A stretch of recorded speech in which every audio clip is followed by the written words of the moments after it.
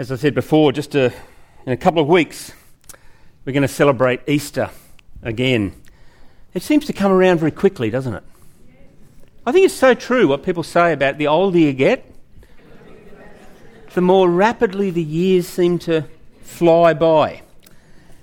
Yeah, the annual rhythm of remembering Jesus' death and resurrection is upon us again. And as we prepare, I guess, to enter into this very holy time, I want us to spend some time today talking about the significance of the Jewish Passover festival and about how the story which surrounds the Passover ultimately came to fulfillment in the death of Jesus. We read in Luke 22 these words: "Now the feast of unleavened bread, called the Passover, was approaching, and the chief priests and the teachers of the law were looking for some way to get rid of Jesus, for they were afraid of the people. Then Satan entered Judas, called Iscariot, one of the 12, and Judas went to the chief priests and the officers of the temple guard and discussed with them how he might betray Jesus. They were delighted and agreed to give him money. He consented and watched for an opportunity to hand Jesus over to them when no crowd was present." The Feast of Unleavened Bread, called the Passover, was and still is the central annual celebration for the Jews. This feast symbolised and retold their national story.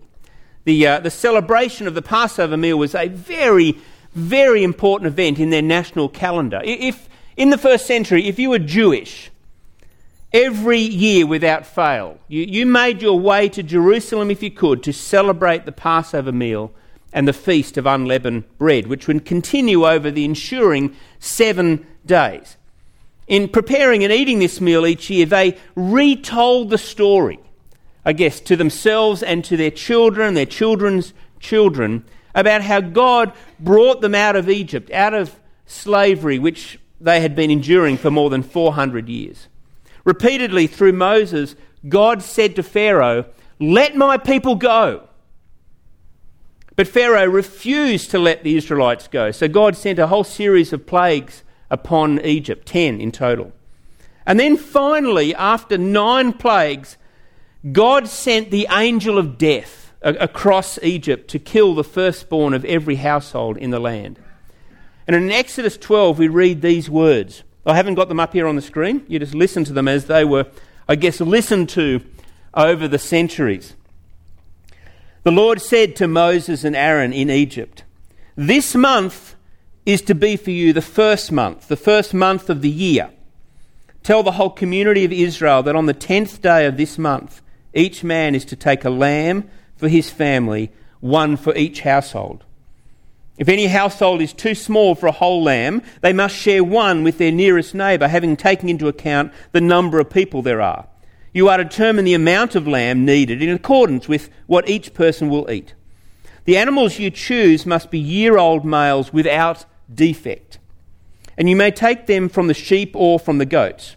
Take care of them until the 14th day of the month, when all the people of the community of Israel must slaughter them at twilight. Then they are to take some of the blood and put it on the sides of the tops of the door frames of the houses where they eat the lambs. That same night they are to eat the meat roasted over the fire, along with bitter herbs and bread made without yeast. Do not eat the meat raw or cooked in water, but roast it over the fire, heads, legs and inner parts. Do not leave any of it until morning. If some is left till morning, you must burn it. This is how you are to eat it, with your cloak tucked into your belt, the sandals on your feet and your staff in your hand. Eat it in haste. It is the Lord's Passover.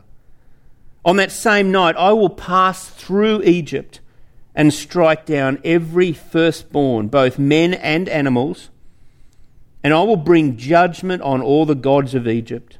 I am the Lord.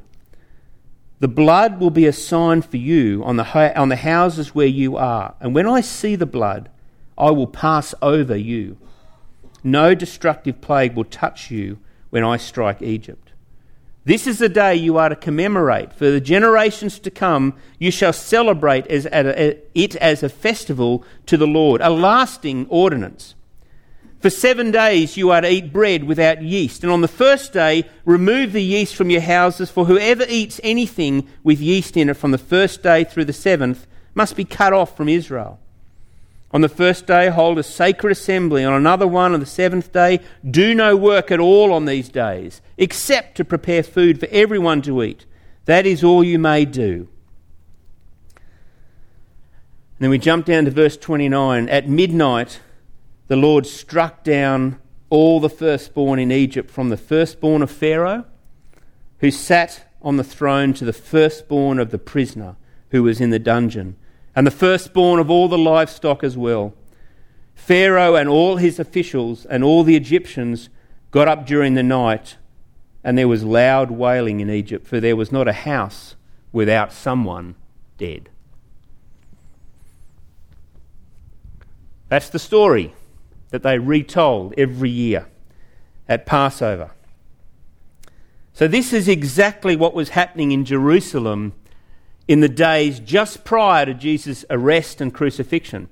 The people of Israel were about to celebrate this Passover meal, remembering the night when the angel of death passed over Israel, yet killed the firstborn of every Egyptian home. If you've been here with us over the last couple of weeks, you remember that at this time in, the story, Jesus and his disciples had been ministering in and around Jerusalem. Jesus was spending his days teaching in the temple courts, miraculously healing people, and publicly challenging the religious authorities. He'd upset them to such an extent that they had decided that they wanted him killed. Now, they knew that murder was against the law. They knew that. The religious leaders knew that. But they figured that if they could get the Romans to do it for them, technically they had killed no one. And besides, better that one man die for the good of the entire nation, eh? And now you may be wondering to yourself, well, if that's all true, that the religious leaders wanted to arrest Jesus and that Jesus was teaching in the temple courts every day, why didn't they just march into the temple courts and arrest him? Why didn't they do that? Well, the text gives us the answer. It says they were afraid of the people.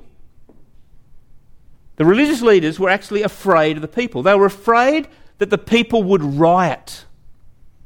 Remember, this particular week, this week of the celebration of the Passover festival, there were about 5 times the number of people who normally lived in Jerusalem.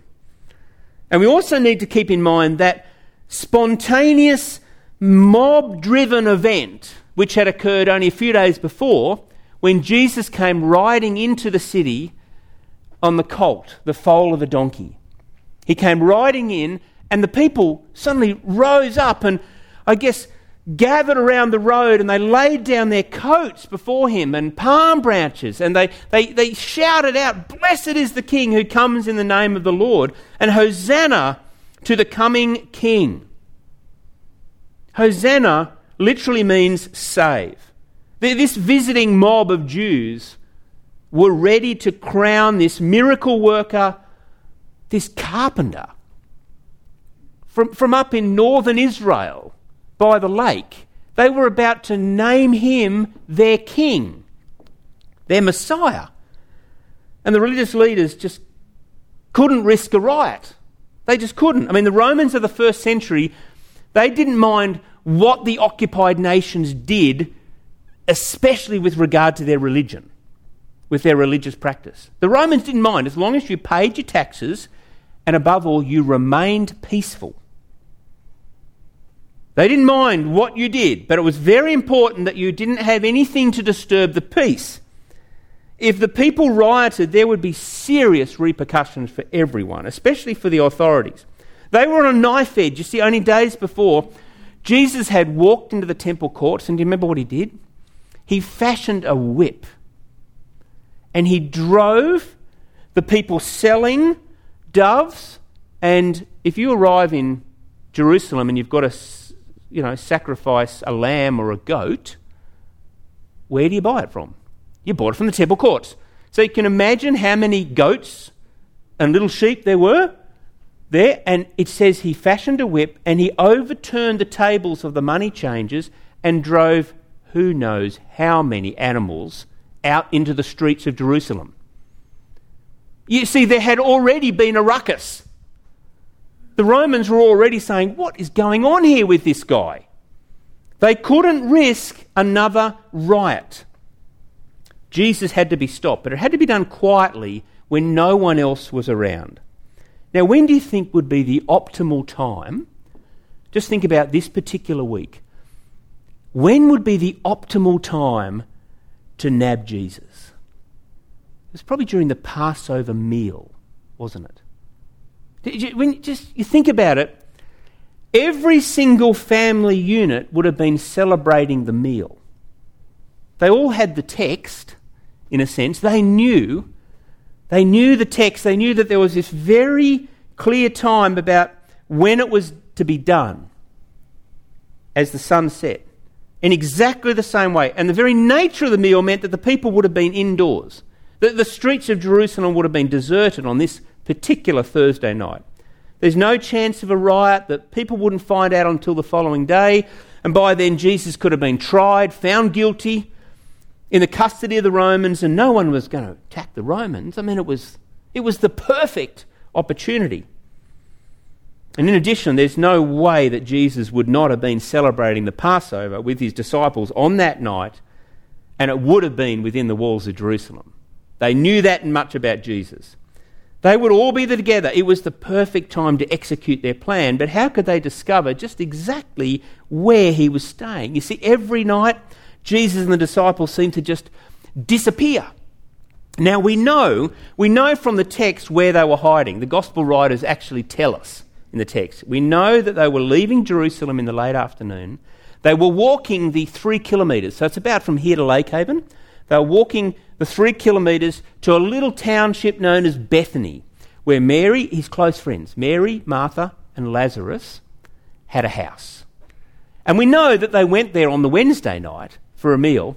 And we also know that if they didn't go there, they were hiding amongst the trees on the Mount of Olives, which is just on the other side of the Kidron Valley. You know when you see photos of Jerusalem today, and you see the Dome of the Rock, the temple up there, which is the gold dome of Jerusalem, and there's the wall. There's always a valley in the front with a road running along it. Well, the other side of that, just the other side of the valley, that's the Kidron Valley, is where the Mount of Olives is. And so they were sneaking out of the town of Jerusalem, the city, and making their way across there and sleeping just up in the garden. See, clearly Jesus was not going to risk spending the night in the city with so many people around. It would have been virtually impossible for them to have remained there and for someone to not have recognised them. You see, Jesus is in the public spaces every day, and it would be very easy for the authorities to find out. They're desperately trying to locate Jesus, but somehow he'd managed to keep his little group hidden at just the right times. But then Luke tells us, this is verse 3, he says, Satan entered Judas, called Iscariot, one of the 12. And Judas went to the chief priests and the officers of the temple guard and discussed with them how he might betray Jesus. They were delighted and agreed to give him money. He consented and watched for an opportunity to hand Jesus over to them when no crowd was present. You know, Luke tells us that Satan entered Judas. Jesus called Satan the accuser. The accuser. And he said, you have been a liar from the beginning. You know, that's exactly what he did through Judas. Judas went to the authorities, the chief priests, and he accused Jesus of being a deceiver, a rebel, a false prophet, a fake Messiah. In other words, a liar who was endangering the whole nation. And that was the first step of a whole raft of accusations that would be levelled at Jesus over the following hours. Now, I think it's interesting that Jesus knew who would betray him. He knew exactly who was going to betray him. In John's Gospel, we're told that Jesus said, have I not chosen you the 12? Yet one of you is a devil. Jesus knew who would betray him. He wasn't caught off guard by Satan or by Judas, for that matter. He knew their hearts. But what I find interesting is that the other disciples, they didn't see it coming. And that says to me that Judas was able to make a wonderful show of faith in Christ. He looked, for all intents and purposes, like a true disciple. For 3 years, he'd fooled them all. For 3 years, they were together 24/7. Day in and day out, they were just together, and somehow Judas had kind of fooled them all. But he didn't fool Jesus. Jesus knew his heart. He knew that Judas did not believe in him. You won't pull a Swiftie on Jesus. He knows our heart. So Judas looked for an opportunity to betray him when no one else was around. And as I said before, if you think about it, the Passover meal was the ideal opportunity. Trouble was, Jesus wouldn't tell them where he was going to celebrate the meal. I mean, it must have been driving Judas crazy. Now, it seems that Jesus had gone to one of his followers, probably a new follower, not one of the disciples, another one of his followers, and he'd made arrangements, but it was all to be kept very secret. Now, tradition has it that this was in fact the home of Mark. Mark, the guy that wrote the Gospel of Mark, which seems to have been with Peter. Years and years later, from Rome, he writes the Gospel of Mark. But we need to read between the lines just a little, but it makes a lot of sense to me. You see, we know from Acts chapter 12, now this is after the resurrection, we know from Acts chapter 12 that Herod grabbed Peter. Remember, Peter preached this wonderful sermon. All these people decided to follow Jesus, 3,000 in fact. And the authorities grabbed Peter, put him in prison. And they put to death one of the other disciples, I think it was James, put him to death. And everyone's going, they're going to kill Peter. And it says they all gathered in an upper room to pray all night for him. Remember the story? Angel of the Lord goes to the prison, gets Peter out of prison, and he goes to a house. We know it was a wealthy house because they had a live-in servant. There was an upper room where everyone was praying. Remember the servant girl comes to the door, knocks on the door, opens the door and goes, shuts the door, runs back up and says, I think Peter's at the door. They go, let him in. So they go running back. But we know in that account, it actually says that house belonged to Mary, the mother of Mark. So we know that house was Mark's house, where they had been. Well, that was clearly an important home in the life of the early church. And it's only a couple of months after these events, the believers gathered there in the upper room to pray. And it may well have been the exact location, the upper room, where the Holy Spirit fell upon the church as well. But the night that Jesus was betrayed, the very night we're speaking about when Jesus celebrated the Passover with his disciples, Mark records in his gospel, and only in his gospel, that a young man was grabbed by the temple guards as they were arresting Jesus in the garden, across the Kidron Valley, up in the olive grove. Mark tells us, and there was a certain young man who they grabbed, but he escaped narrowly, naked. Tradition says that was probably Mark. And I can imagine he's at home, they're celebrating the Passover upstairs, and they all leave. And Mark grabs his blanket and says, I'm going to go with them. So he follows them across the Kidron Valley, and he's up there not knowing that Jesus is about to be arrested. So have you got the picture? Jesus is being very careful here about just who knows where they will meet. I mean, it's such a human, everyday kind of story, isn't it? It sounds like a tale from the Second World War in Europe. It's also underground. I mean, Jesus used extraordinary miracles to heal people, but when it came to ensuring their location was a secret, it's also very human. It's also very ordinary. So let's read in Luke 22. It says, Then came the day of unleavened bread, on which the Passover lamb had to be sacrificed. Jesus sent Peter and John, saying, Go and make preparations for us to eat the Passover. Where do you want us to prepare for it, they asked. You see that? Totally in the dark. They have no idea until the day.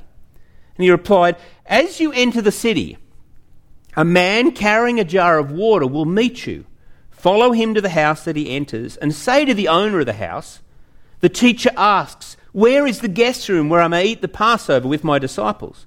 He will show you a large upper room, all furnished. Make preparations there. They left and found things just as Jesus had told them. So they prepared the Passover. In the first century, men did not carry jars of water. That was woman's work. And this says quite a bit about the situation. Firstly, amongst all of the pilgrims filling the streets, this man would have stood out as someone very unusual. There would be no mistake here about whether they were talking to the right guy. There would have been no mistake. This was the password. This was the secret code, if you like. This was definitely the man Jesus meant. Secondly, the man was not known to Peter and John. So he's probably a new convert. But Jesus knew his heart. Jesus knew they'd be safe at his house. And thirdly, I think it's interesting that this was a shameful, dishonouring thing which Jesus asked this man to do, to carry water in public. But the man humbly agreed and obeyed, and 2,000 years later, we're still talking about him. So Peter and John went and prepared for the Passover in secret. Verse 14 says, when the hour came, Jesus and his apostles reclined at the table, and he said to them, I have eagerly desired to eat this Passover with you before I suffer. For I tell you, I will not eat it again until it finds fulfillment in the kingdom of God. And after taking the cup, he gave thanks and said, take this and divide it among you, for I tell you, I will not drink again of the fruit of the vine until the kingdom of God comes. And he took bread and gave thanks and broke it and gave it to them, saying, this is my body given for you. Do this in remembrance of me. And in the same way, after the supper, he took the cup, saying, this cup is the new covenant in my blood, which is poured out for you. But the hand of him who is going to betray me is with mine on the table. The Son of Man will go as it has been decreed, but woe to that man who betrays me. And they began to question among themselves which of them it might be who would do this. Jesus eagerly desired to eat the Passover with them. You know, over the years, I guess as I read these verses, I've always skimmed over that verse. I've never really questioned it. But during these past couple of weeks as I've worked on this, I've really wondered about the significance of Jesus' words and why he had eagerly desired to eat this particular meal with its associated very precise liturgy with his disciples. You see, there was a very clear ordered structure to the way each and every Israelite family shared this meal. As I looked at the text carefully and as I read through the various commentaries, etc., as they discussed this moment when Jesus transferred the Passover meal to become the Holy Communion, the Lord's Supper, which we celebrate today, it occurred to me that Jesus had been living out this meal for the past 33 years with his own family. Jesus had gone through the rhythm of this meal with his family every year. He was the eldest son of the family, and as a result, he would have played a part in the ceremony each year when Joseph and Mary celebrated the Passover. Part of the liturgy was that the father would tell, we're starting, and they would have these cups, these 4 cups that they would drink, and there was the bitter herbs, and of course there's the sacrificed lamb. But the eldest son in the liturgy would say, Dad, tell us the story. Tell us the story. And that's what Jesus would have done every year. Dad, tell us the story of the Passover.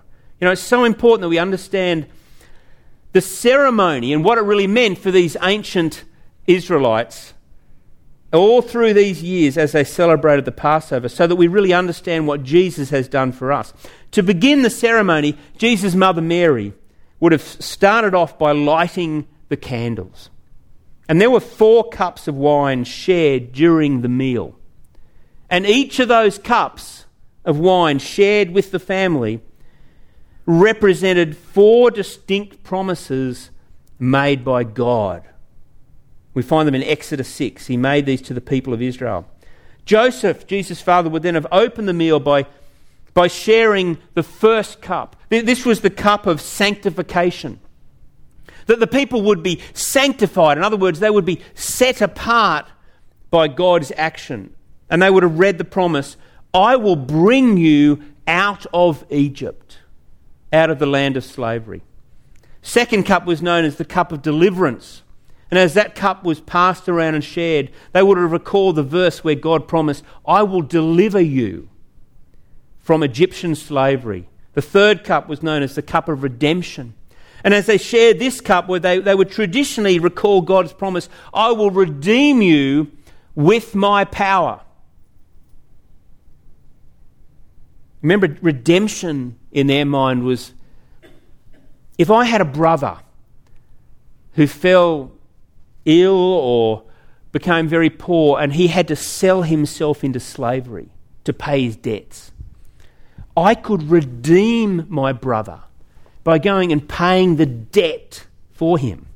And that would redeem him from slavery. See, the people were in slavery in Egypt for 400 plus years. And their God was going to redeem them from slavery. But at this point, you see, only Israelites kind of get this because they know the ceremony. At this point, Jesus said, this cup, the cup of redemption, is the new covenant in my blood, which is poured out for you. But the hand of him who's going to betray me is with mine on the table. But woe to that man who betrays me. Now, John's Gospel seems to indicate that this was at the point where Jesus handed Judas a piece of bread, possibly dipped in wine, and said to him, what you're about to do it quickly. The fourth and final cup was the cup of restoration. And traditionally, as they drank this cup, they recalled that promise where God said, I will take you as my people. But Jesus wouldn't drink that cup with them.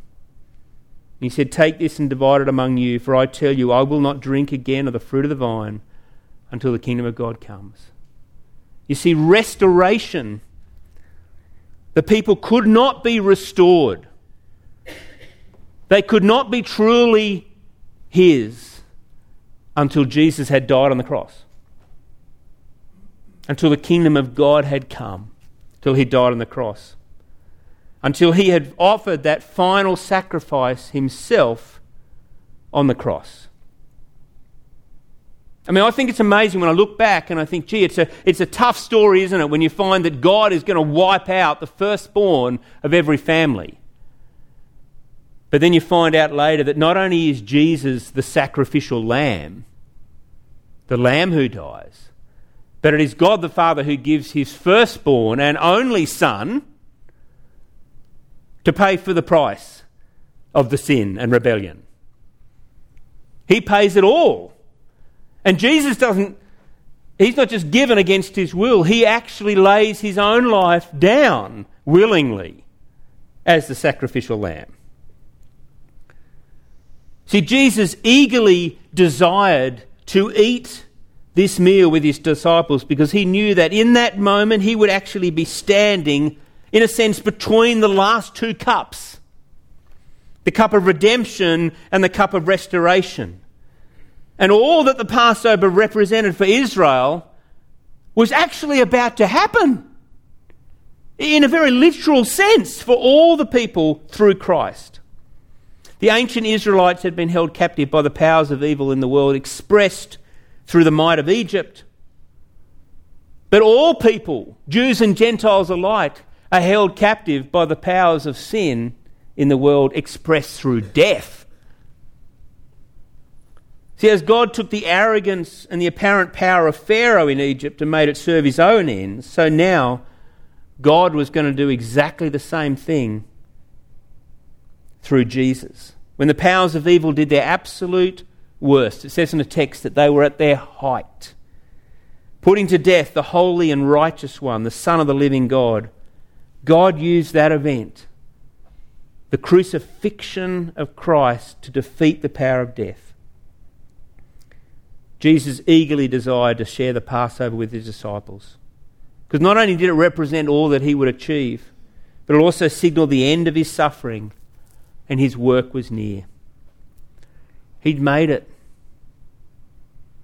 Jesus, the unique God-man, fully God, fully man, had made it. Well, almost. The end was in sight. His focus was set, and he would not be distracted. And to the writer of Hebrews, it says, or from the writer of Hebrews, it says, for the joy set before him, he endured the cross, scorning its shame, and sat down at the right hand of the throne of God. I think it's interesting as you read on in the text what it must have been like for Jesus. You know, at this point they're arguing over who is the greatest in the kingdom, and they're just so off track, it's not funny. And then Peter, like he's talking about dying, and they're, no, Lord, no way, nothing's going to happen to you. And Jesus says, Satan, get behind me. And Peter says, I will never desert you. Never. I will go to the grave for you. Imagine what's going through Jesus' mind. He goes, oh, Peter, I tell you the truth. Before the rooster crows in the morning, 3 times you're going to say, I don't know him. No, never met the man. Never met him. I mean, what must it have been like for Jesus? No wonder it says evil was at its absolute, climax. Even his best friends would say, no, don't know him. No. Too shameful to know him. What must it have been like for Jesus? Incredibly, we ourselves today have been brought into this ancient, it is ancient, isn't it? This is 4,000 years old, this ancient Passover feast.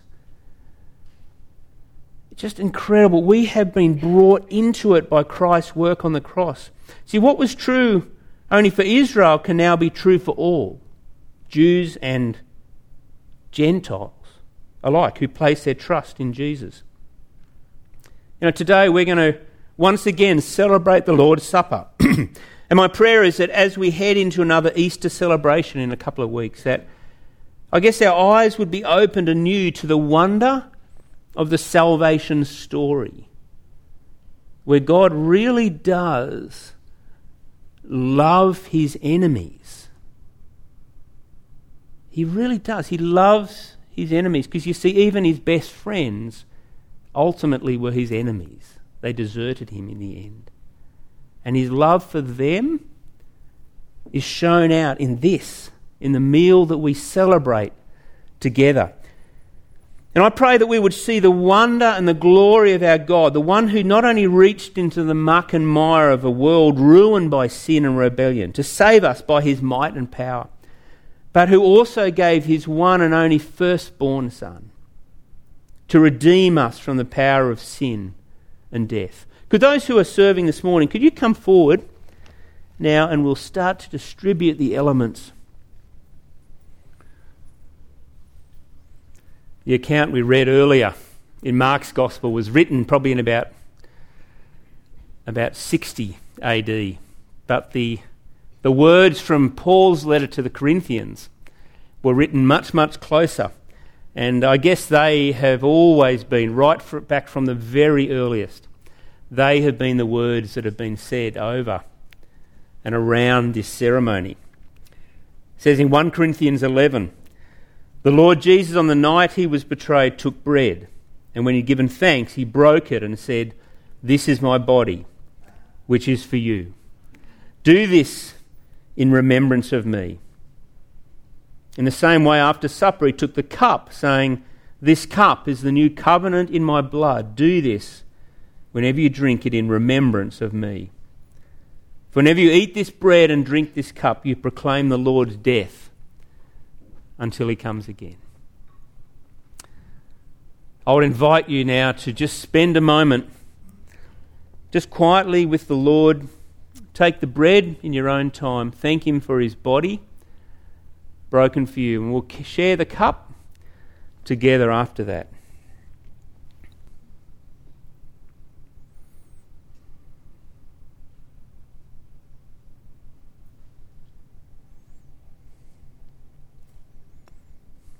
Let's pray.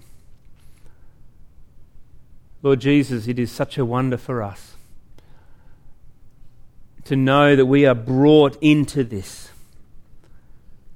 ancient symbol. That itself is a beautiful thing, but ultimately what really matters is the truth at the core of this. That your body really was given for us. Your body, the one and only unique God-man body. The only body never to have sinned, given for us to pay for our sin. Lord, we thank you for that now. And Lord, we've kept the cup and we drink it now, remembering your blood that can do what nothing else can do. Wipe us absolutely clean. No matter what we've done in the past, no matter what we'll do in the future, your blood can erase all of that. Your blood can actually wipe away our sin. And we thank you, Lord, for that. And we drink this cup together now, knowing that because of all you have done, we are one in you. We thank you for that. We share the cup now together. Amen.